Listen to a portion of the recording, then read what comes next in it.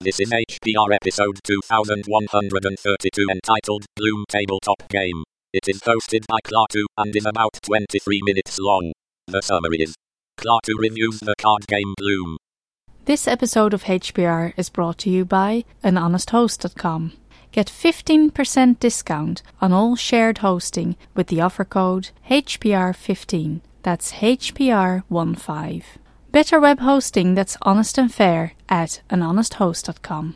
Howdy folks, this is 5150. If you're going to attend the Ohio Linux Fest this weekend, October 7th through 8th, be sure to seek out the Linux Podcasters booth. It is a collaboration between Hacker Public Radio, the Podnuts Network, Kernel Panic Oddcast, Linux Slugcast, and your other favorite shows. Joe Hecht of the new Single Board Computer and Virtual Private Server Show is graciously providing swag in the form of mugs, stickers, and t-shirts. And I am bringing an unworn t-shirt from Kansas Linux Fest 2015, inaugural year. It's going to be first come, first serve, under the desk, so you're going to have to ask for it, and some stickers. And we'd love to meet all our fans in Columbus. See you there.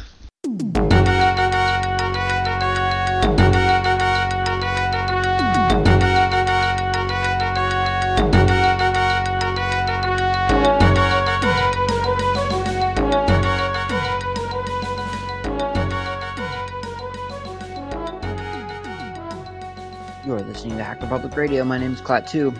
This is the continuation of my tabletop gaming series. In this episode, I want to talk about Gloom. Gloom. Gloom is a card game. It's about family. It's about miserable families. This is the game that first got me introduced to one of my favorite games, Dark Cults. Because everyone was talking about Gloom. When everyone talked about Gloom, they would tend to refer to Dark Cults. They'd be like, and it has elements of Dark Cults. No idea what that meant at the time, but that's kind of what introduced me to this older game. So I figured I'd talk a little bit about Gloom. In the game, the gameplay is each player has a fictional family, which I think is about 5 cards. 5 cards? 5 cards. And you lay your family out face up in front of you. So everyone sees your family. And the goal of the game is that each player tries to heap tragedy, like tragedy cards, onto the other, onto their opponent's family members. Making them... No, I'm sorry. I got that reversed. You're trying to heap tragedy upon your own family. So you're trying to make your own family as miserable as possible. And then you give blessings, you give good fortune to the families of your opponents. And the player with the gloomiest family wins. And in fact, it's not just the gloomiest family, it's the player with the gloomiest family, with the family who dies at their gloomiest. So you want each of your family members to be just about as worse off as they could possibly be, like well into the negative scoring, and then you want them to die. And then at the end of the game, you tally up all of your dead family members, and you see how miserable they were when they died, and whosever family was collectively the gloomiest wins. It's a really fun, obviously dark humor, kind of irreverent kind of game. But it's actually totally family friendly. It's not a bad thing. It's funny. It's funny. You just have to have a slightly twisted sense of humor, but not super twisted. Kids can play this, is what I'm trying to say. And it's also good for like two players. Technically it's from 2 to 4 players is what it's designed for. But that's if you play with a full family in front of you. So if you were in a pinch and you had like 5 or 6 players, you could just each have smaller family sets, and that would be fine. So, dark sense of humor. The card design is relatively dark. The artwork is done in a very sort of Edward Gorey style. It's like very much like that classic kind of Victorian sort of dark illustration style. All the misfortunes are, again, just kind of very macabre and Victorian. I can't think of any off the top of my head, but like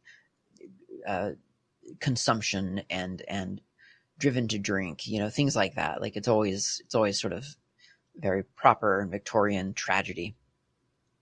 The cards themselves, interestingly, are printed on transparent plastic, which is one of the things that I don't love about the game.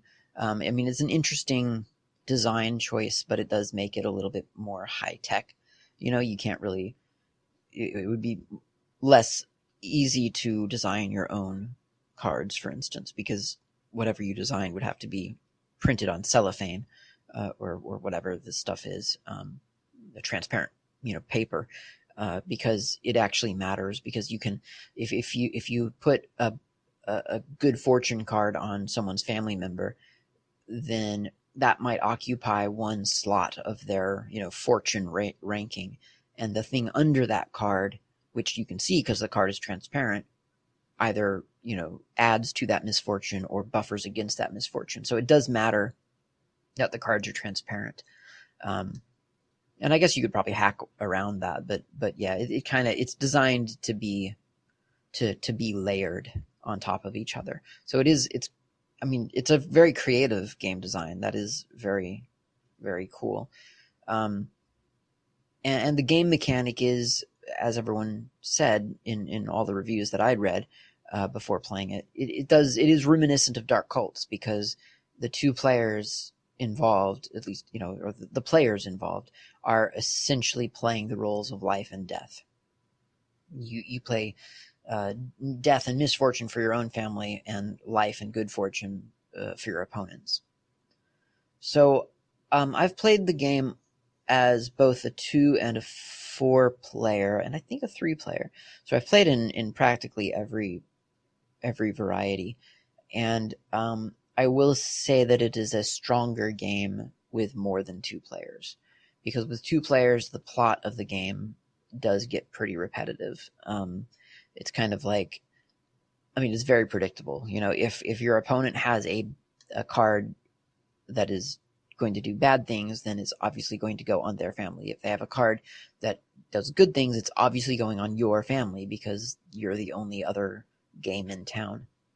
So I've not tried it with a fake third player. I guess I could try that at some point, like a ghost player, where you just give this player a hand and then draw randomly from their deck, and then, but I don't know how would you then decide whose family gets the result of that random player. I guess you could incorporate a die roll or something and compete for who's going to get the bad or the good card from your random player.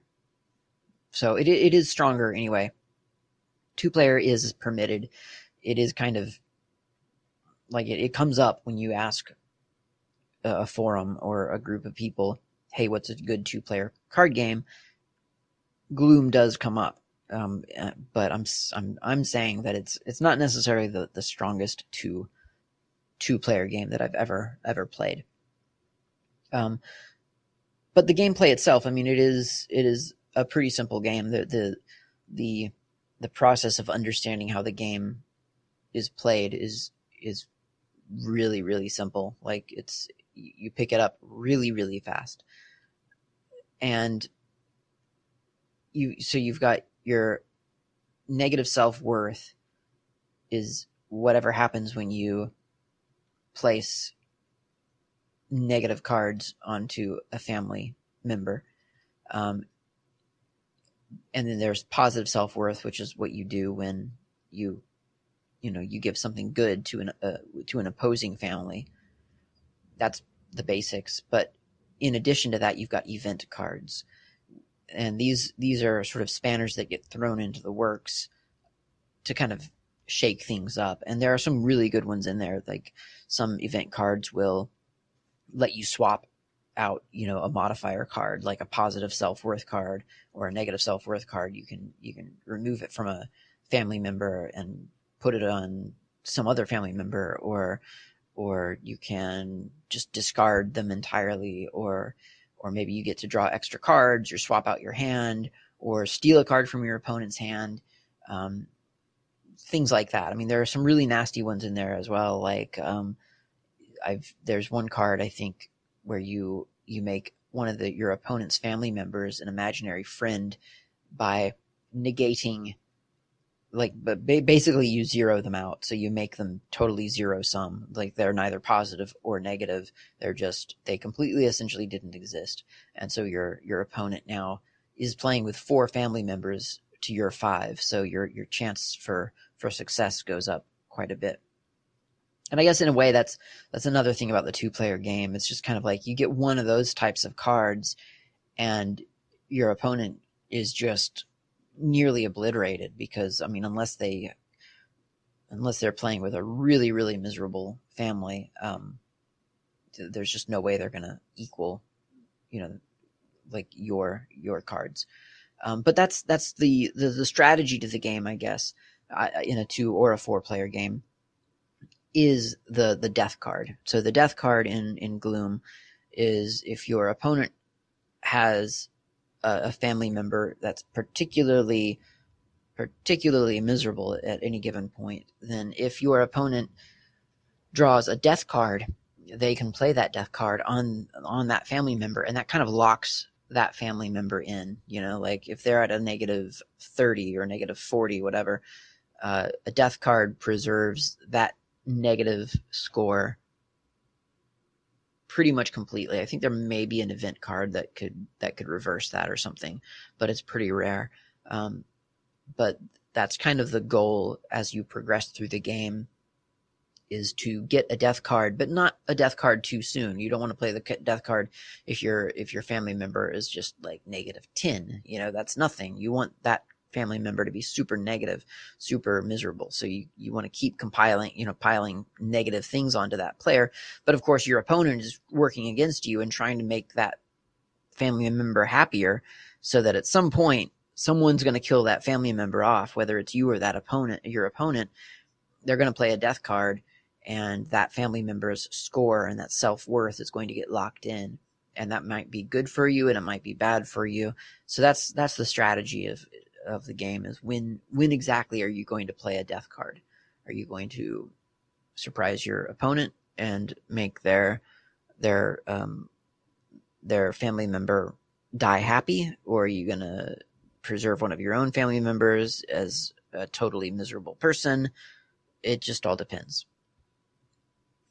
The game also attempts, at least, to sort of harken back to its Dark Cult's heritage by encouraging its players to spin a yarn as they play. So the rules specifically say, like, it's more fun if you give a backstory about what happened to the family member. And that is a great idea, but in practice I have found it very difficult to actually to put into play, because like each card that you are playing generally has like a little bit of a flavor text, as they say. So it sort of says, like, ravaged by a pack of rabid rats. So that's the thing that you're playing on this card. That reduces their self-worth. It makes them more miserable, right?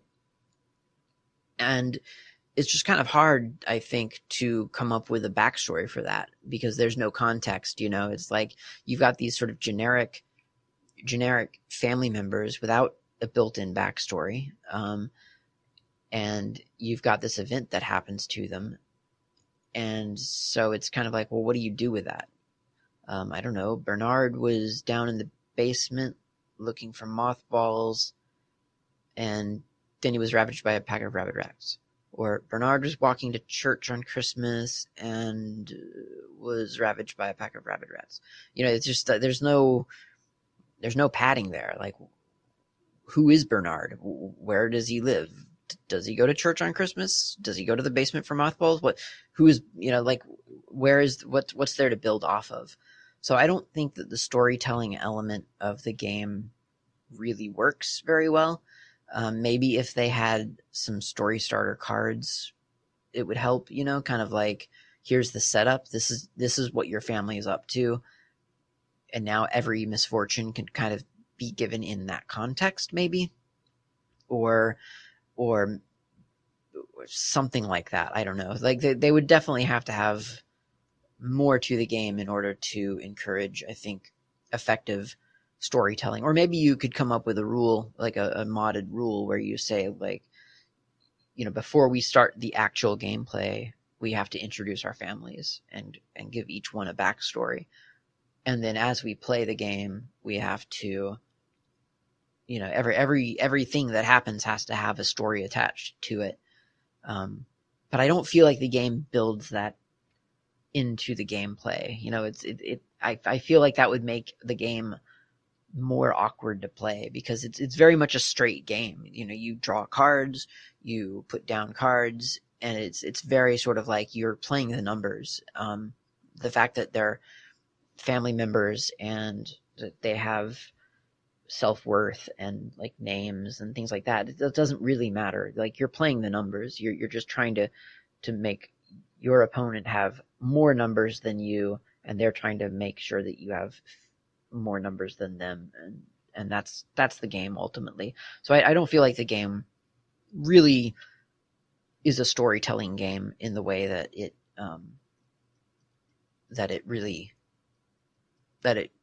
kind of claims in its own rule book that it can be. And that's okay. I'm not saying that's a bad thing. I'm just saying, when you're reading the rules and it tells you, remember, try to tell a story, it's just kind of like, yeah, nice idea, but you didn't really remember to incorporate that into the actual game, so it doesn't really work. If you try to do a sort of character-driven game, I think that it's difficult when those characters have no impact on the game. Like, what I'm trying to say is that the game itself gives you these family members, and they each have their characters, and they have names, and they have clever little backstories that are given in like a sentence. But none of that actually matters. Like the family doesn't really, like, one family isn't any better or different than another, really. Like, it could be any set of cards could have been your family members. It doesn't actually matter.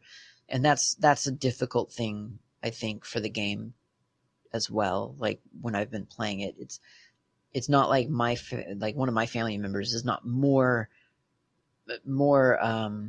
affected by drinking problems, and another one might be more affected by physical ailments, and another one is more or less affected by animal attacks. It's like there's no kind of variation there. Every single card in the deck is going to affect every single player, every single family member the same way.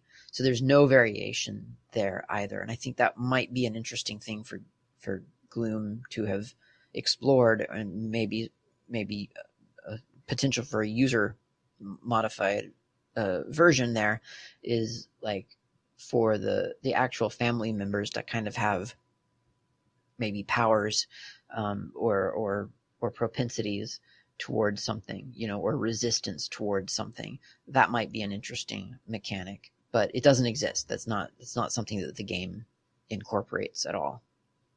So yeah, skill levels could be interesting for family members. Playing with fewer death cards can sometimes be interesting. So death cards, as I say, they lock in the current state of your family member. So if you're playing and you've gotten a family member down to like -50 or something, immediately you're going to try to play a death card. That's well within your interest, is to kill that family member off so that they go to the grave with negative score. And by contrast, your opponent is going to try to boost your family member to something positive, positive 35, positive whatever, so that's affecting, that's going against what you're trying to do. And then they'll want to kill that family member off with a death card because that's within their interest. So death cards are very powerful things, and by default, the game comes with some number of death cards. I don't really remember how many. I want to say 20, but that's an arbitrary number since we don't know how many cards are in the deck. But it comes with some number of death cards. So removing some death cards from play may or may not make the game a little bit more interesting. I mean, it might just make it longer, but it may make it a little bit more competitive because now you don't have as many opportunities to lock in characters at certain places. Yeah, that's kind of interesting. I think another interesting mechanic to explore, I haven't tried it, is to make possibly more like again with the family members, like maybe make some family member more valuable than another. Although I don't know, I mean, if that would really work either. But like in my mind, I'm thinking, well, what if the mother, the matron of the family, was more important than the others, and if she dies, then they become, I don't know, immune to positive modifiers for one round, or something like that. Or if a pet dies, then their owner, I don't know, goes down, gets an automatic negative applied to them, or something like that. Something to kind of make certain consequences different depending on what happens, and that would make the opponent, for instance, kind of have to figure, well, do I want to, for instance, do I really want to kill the matron right now? Because if I do, then the rest of the family's not going to be able to be affected for a little while. Or, do I really want to kill that pet right now? Because if I do, then that's going to give a boost to their owner, and so on. And again, I haven't tried that, and it would be something that would be interesting to kind of maybe think about. Or maybe it wouldn't fit into Gloom at all, so maybe there's like some potential for a spin-off there. I'm not sure. But either way, the overall thing I'm trying to get to here is that Gloom is a fun game. It's got the dark sense of humor. It's a solid game for 2 players. It's a better game for more. It's good sort of backstabbing fun. It pits you against your opponent, but in a funny and kind of a funny way, because technically they're not playing against you; they're giving you nice things, So it's a fun thing. It's a fun game. I wouldn't say it was a perfect game, but it is a fun game, and it's very simple. Like in terms of what you have to carry around with you, it comes in a very small box. It's maybe 100 cards or so. It's not a whole lot, it's not a big investment, let's say. It's, you can just you can grab it, throw it in your backpack and go, and now you've got a game on you to play with a group of friends or whatever. So it's a simple little investment. There's probably expansion packs and stuff like that. I don't really know, but it's a fun game. You should check it out if you have a chance to. If you see it anywhere for cheap or whatever, pick it up and try it out. It's a lot of fun. It could be funner. You might come up with some interesting mods for it. But overall, yeah, I don't have anything bad to say about it. Just as a 2-player game, I think it could be tweaked for 2 players. But yeah, give it a go. It's a fun game. It's fun, really. And that's Gloom, Gloom.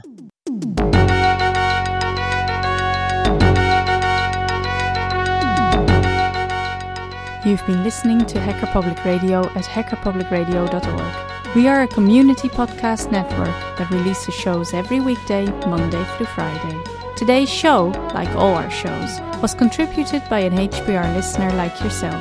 If you ever thought of recording a podcast, then click on our contribute link to find out how easy it really is. Hacker Public Radio was founded by the Digital Dog Pound and the Infonomicon Computer Club and is part of the binary revolution at binrev.com. If you have comments on today's show, please email the host directly, leave a comment on the website, or record a follow-up episode yourself. Unless otherwise stated, today's show is released under a Creative Commons Attribution Share Alike 3.0 license.